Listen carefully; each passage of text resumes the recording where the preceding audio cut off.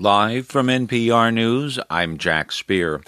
White House spokesperson Jen Psaki says despite the lack of an agreement so far, administration officials remain confident an infrastructure improvement project will eventually be hammered out.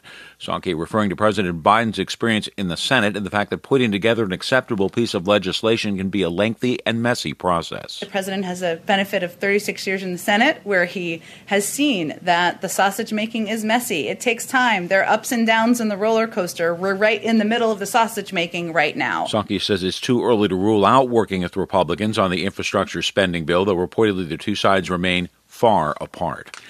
The Centers for Disease Control and Prevention in Atlanta says age groups with higher vaccination rates have seen bigger drops in COVID-19 cases, hospitalizations, and deaths. A new report from the agency says adults over 65 saw the biggest drop in the early days of the vaccine rollout. From member station WABE in Atlanta, Sam Whitehead has more. CDC researchers tracked coronavirus infections, hospitalizations, and deaths from late 2020 to spring of this year.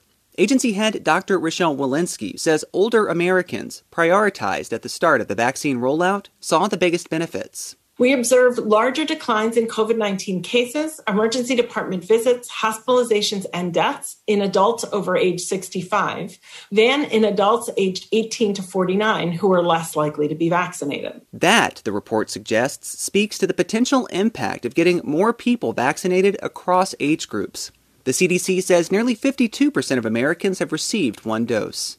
For NPR News, I'm Sam Whitehead in Atlanta. Some of the world's most popular websites were down for a time today. As NPR's David Gura reports, it was due to a problem at a cloud services company. CNN, the New York Times, these are among dozens of sites that wouldn't load on Tuesday. Several payment processors also experienced problems, including PayPal and Stripe, along with Amazon, Reddit, and Twitch. The company Fastly is responsible. Its technology is designed to make websites load more quickly. The company positions cached data closer to web users. It took Fastly about an hour to diagnose what it's calling a technical issue that affected its data centers around the world. The company spokesperson tells NPR everything is now working normally across its global network. David Gura, NPR News, New York. U.S. employers posted a record 9.3 million job openings in April as the U.S. economy starts to reopen with more people vaccinated against the coronavirus. Openings jumped 12% from March, though employers were not able to fill all of those openings. Hotels and restaurants posted the biggest increase in job openings. Stocks bounced around between modest gains and losses to close mixed today. The Dow down 30 points to 34,599. The Nasdaq rose 43 points today. This is NPR. Israel has offered to help rebuild the Associated Press offices in Gaza after they were taken out in a targeted airstrike by the Israeli military last month. That's according to a statement issued today from Israel's ambassador to the U.S. NPR's Kat Lansdorf has more from Jerusalem. Ambassador Gilad Erdan visited the AP offices in New York over the weekend to explain to top executives why Israel bombed the high-rise that housed their Gaza office. The building was completely demolished after a warning from Israel prompted its evacuation. Israel claims that the building was being used by Hamas militants. In a statement, the AP called the meeting, quote, positive and constructive, but said they had not yet received evidence that Hamas was in the building. The AP has asked for an independent investigation, saying they had no indication of a Hamas presence there.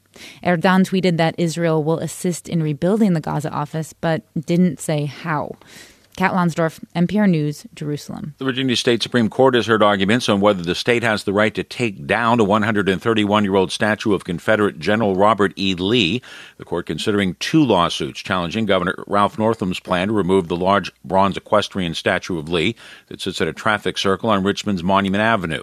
The monument is increasingly seen as a symbol of white supremacy and black oppression. The court will decide whether the state is legally bound by a state decision in 1889 to accept ownership of it and protect it as a monument to the Confederate general. And repeating this hour's top story, negotiations now have supposedly ended between President Biden and congressional Republicans over U.S. infrastructure investment program. I'm Jack Speer, NPR News.